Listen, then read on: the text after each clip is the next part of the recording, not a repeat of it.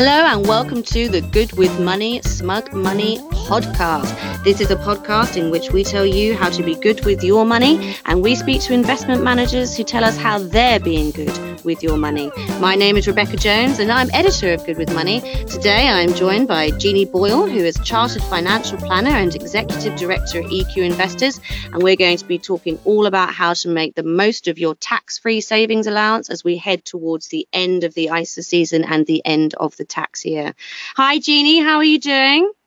Hi Rebecca, I'm great, thank you. Thanks so much for joining us today. My pleasure. Well, we are coming up to the end of the tax year, which can be quite a fearful time for some people, but it's also an opportunity to make the most of that nice big £20,000 ISA allowance that the government generously gives us all. So I was wondering if you might be able to give us some of your top tips. How does that sound? Yeah, that sounds like a great idea. Great. Well, first of all, why don't we talk about why it's important to use an ISA at all? Yeah, so an ISA is basically a way to protect your savings or investments from tax. So you can save up to $20,000 a year, as you said, and the money inside an ISA doesn't bear any tax. There are three types of taxes that you could potentially pay on your savings and investments. If you hold cash, you can pay tax on the interest. If you have investments, you may pay capital gains tax on the profits that you make when you sell, and you may also pay income tax on the dividends and interest that are distributed from your investments. But once you put your money inside an ISA, you're free of all those taxes, and the money can grow quickly without you having to pay anything when you take it out. Okay. Now, to be clear, as far as I'm aware, basic rate taxpayers are allowed to earn £1,000 in interest every year, no matter where they're saving. Is that right? That's right. And that's a valuable savings allowance. And to be honest, with interest rates so low currently, you've got to have a pretty healthy ISA balance to be generating more than £1,000. However, that's quite a new savings allowance. And what we've found over the last few years is various tax allowances have been subject to a lot of change. Whereas the ISA has been around for many, many years. It's a very established part of financial planning. So one of the benefits of investing or saving through an ISA is you're effectively future-proofing your money. Tax rates may change, that allowance may disappear in the future. And also, as you build your savings and investments, the rate of interest will naturally increase. And you may find in future years you are going over that £1,000 limit. So for me, it's worth sometimes considering an ISA, even if you think you're not going to exceed the £1,000 savings allowance. Because, yes, of course, we have to think about compounding, don't we? Even if this year the amount that you have saved might not generate more than £1,000, if you're good with your money and you continue to save, then in future years it will. And by having everything sheltered inside that ISA, that means that in 10 years down the line, it will still be tax-free. Absolutely correct. And the other thing to bear in mind is we've got used to having very low interest rates over the last 10 years. In the future, that may not be the case. It's far more normal to have interest rates at around 4 to 5% rather than the very low rate that's been established since the financial crisis. Gosh, that would be nice, wouldn't it? I remember that. It seems like a lifetime ago, 4 or 5% on cash savings. It does, but the other thing to remember is you'll start paying more on your mortgage as well if interest rates do go up. So some will win, some will lose. Yeah, well, yeah. With one hand they giveth and the other they taketh away. Yeah. Well, how do we sort through the ISA jungle, Jeannie? We've got so many now. We've got cash, as we just discussed. We've got stocks and shares. We've got the lifetime ISA now, Help to Buy, the Innovative Finance ISA. I mean, where do you start? Yeah, it's become quite challenging to know what's best for you. The government love ISAs, and every time they want to encourage people to save, they seem to introduce a new ISA. So if I was looking, I would start by thinking, well, what am I actually trying to achieve with this money? And then match the right type of ISA to my savings goal. So money that you might need quite quickly, so potentially in the next 6 months, if you want to have some money set aside for emergencies, that money should stay in cash. So a cash ISA could be a good place to hold that. Money that you don't need potentially in the short term, you could consider investing because over a longer term, you're likely to get a much better rate of return by taking a little bit of investment risk. So stocks and shares ISA might be a better choice for that. If you're looking to buy your first property, there are two options available to you. There's the lifetime ISA and there's the Help to Buy ISA. The lifetime ISA is available to anyone who's under 40, and it offers a government bonus of up to £1,000 on your savings if you use that money to buy your first property, as long as that property is under £450,000. Now, there's a bit of a catch to the lifetime ISA, because if you don't use your money to buy your first property, then you can't access it until you're age 60. So it's a bit of a hybrid between a savings product for your first property and a retirement product. If for some reason you don't end up using your ISA to buy your first property and you need to take that money out before you're 60, you have to give the government a penalty of 25% of the value, which is pretty hefty. They're taking back the bonus that they've given you, but also they're taking back all the growth on that bonus as well. So I would, before I invested in a lifetime ISA, I'd want to be really sure that I was going to use it for the purpose I intended. There's also, if you're thinking about your first property, there's a Help to Buy ISA, which is slightly less generous in terms of the bonuses. Again, it's 25%, but it's a much lower limit that you can put in every time. And that's a cash product. And again, there's a slight drawback to that one, is in that you don't actually get the government bonus until you've completed on the property.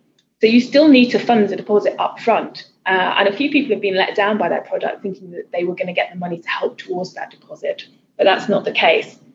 We also have the Junior ISA, which is available to people under 18. So parents can set that up for their kids.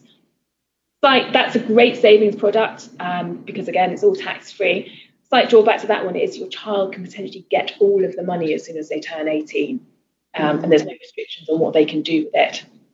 And then finally, the Innovative Finance ISA. It's a tongue twister, isn't it? With that one. And that's a relatively new product again, which is for peer-to-peer lending.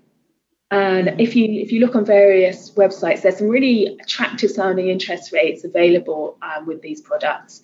My note of warning with these would be, if you're looking at something that's quoting a very high interest rates, and I've seen rates quoted at around 10 to 12%, be aware that you're probably taking a lot of risk with that product.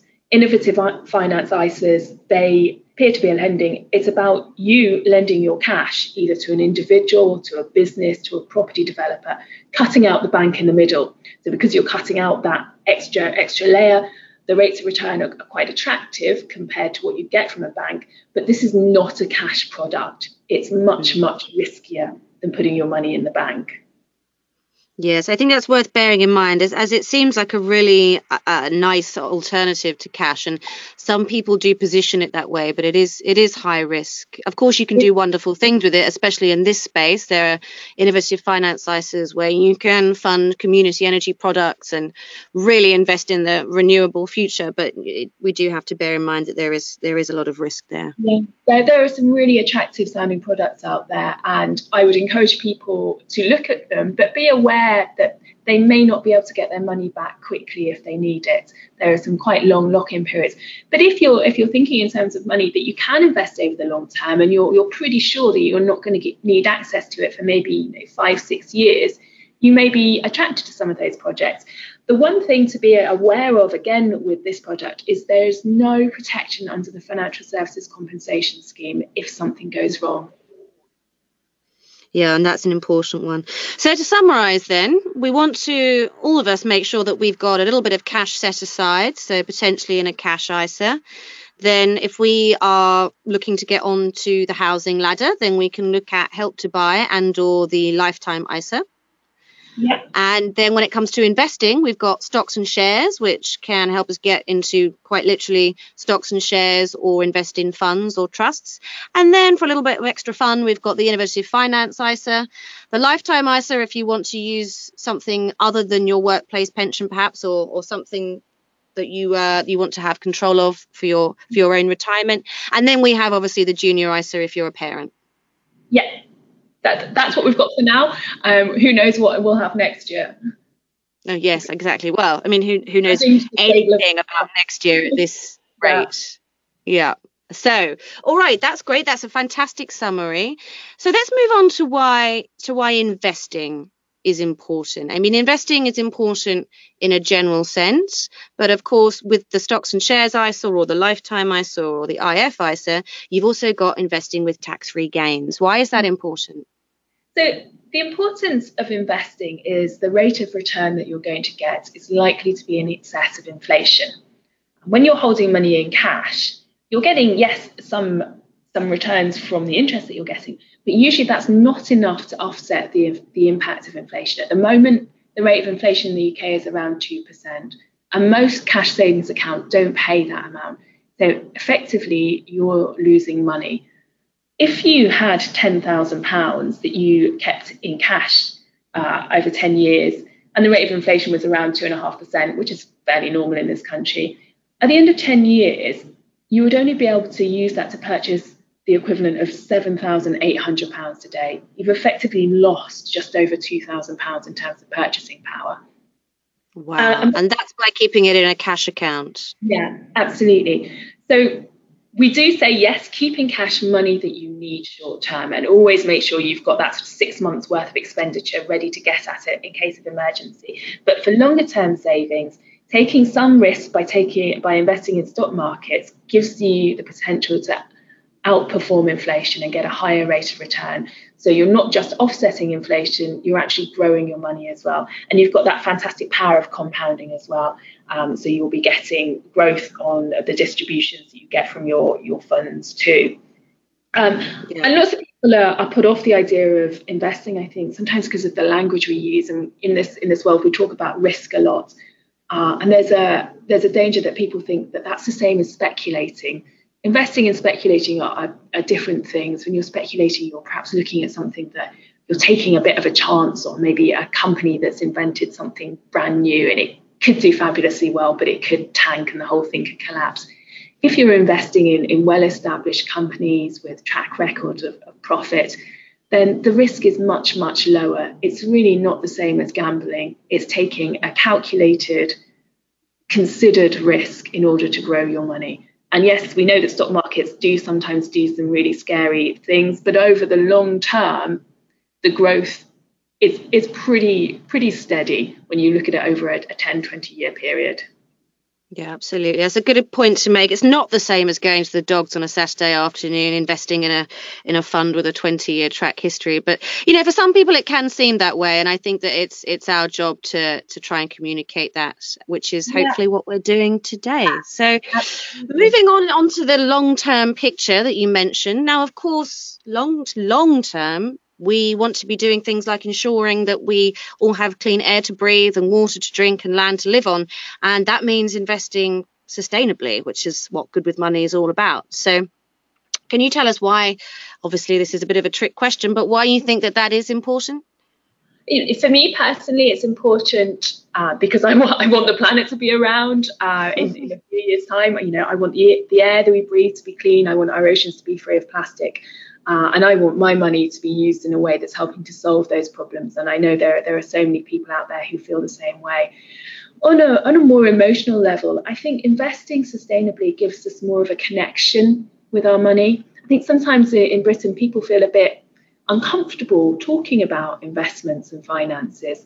And what I often find is there's a big disconnect between people's values and the way their money is being invested. Not because they're hypocritical, horrible people, because they're just not aware of the choices they have out there. But once they're able to make those choices and make their values and their beliefs in the world line up with their portfolios, that becomes something that they feel connected to, and they take more of an interest in what's going on with their portfolio. And being able to look and measure the impact that they're having with their money makes them feel good about it instead of feeling a little bit uncomfortable about the accumulation of wealth.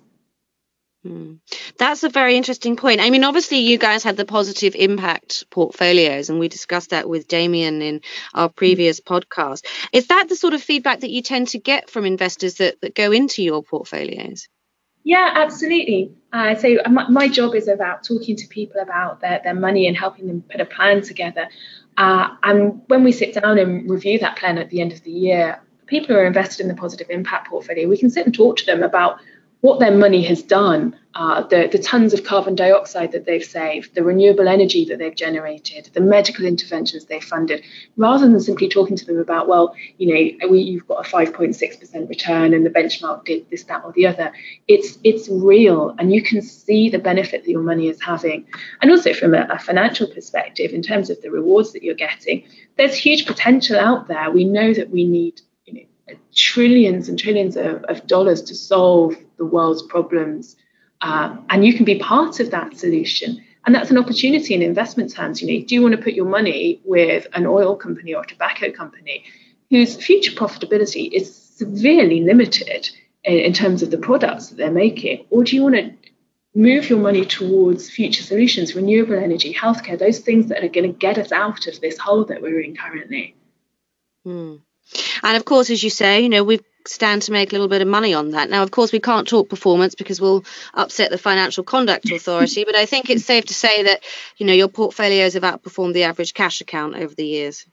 Yeah, absolutely. Outperformed the average cash account. They've also, in many years, outperformed the average investment account as well. And for us, that's really interesting. We often hear the old argument that if you invest sustainably, you're going to give up return. We categorically say that's not true. You will not give up return investing this way. In fact, you might even do a little bit better. Well, it makes sense, I think, anyway, common sense, that if you're investing with the environment and society rather than against it, that over the long term, you probably will do better. Yeah, absolutely. And this is how I invest my money. I wouldn't do that unless I was absolutely convinced this is the right thing to do. This is my pension that we're talking about. And I believe in it enough to do it myself. Well, that's good to know. It's always good to know that our managers have skin in the game. Well, to round up then, Jeannie, can you give us some top ISA saving tips? Yes. So people hear the £20,000 ISA limit and think, oh God, well, I haven't got £20,000. But you can invest a small amount. So my top savings tip would be to set up a small direct debit. So it's coming out of your pay packet every month, straight away at the beginning of the month, and it becomes part of your regular budgeting. And doing it that way can help you build a really nice little nest egg over time without having to think you're going to do it all in one go. The other thing that I'd say is it's really important to have a handle on your budget and how much you're spending on a regular basis. And that will not just help you save some money, it will give you a sense of control over your finances. And once you've done that, you can begin to set some goals for what you want to achieve with your money. And from that, your life as well. It's about thinking long term and imagining yourself in 10, 20 years and thinking, well, what are the things I really want to do? And once you've decided what those things are or have an idea what they are, you can start saving towards it. And it will help you feel really positive about everyday life if you've got that sense of control and direction. Yeah, it's always nice to know there's a little bit of money behind you, hey? Absolutely. It's all about giving you choices. Money is pointless for its own sake. It's about giving you choices and flexibility in life. That's right. Pointless for its own sake, and also pointless buying useless stuff. Absolutely. But if you know that you like to buy a pair of shoes now and again, then don't feel bad about it. Just build it into your budget and be controlled about it.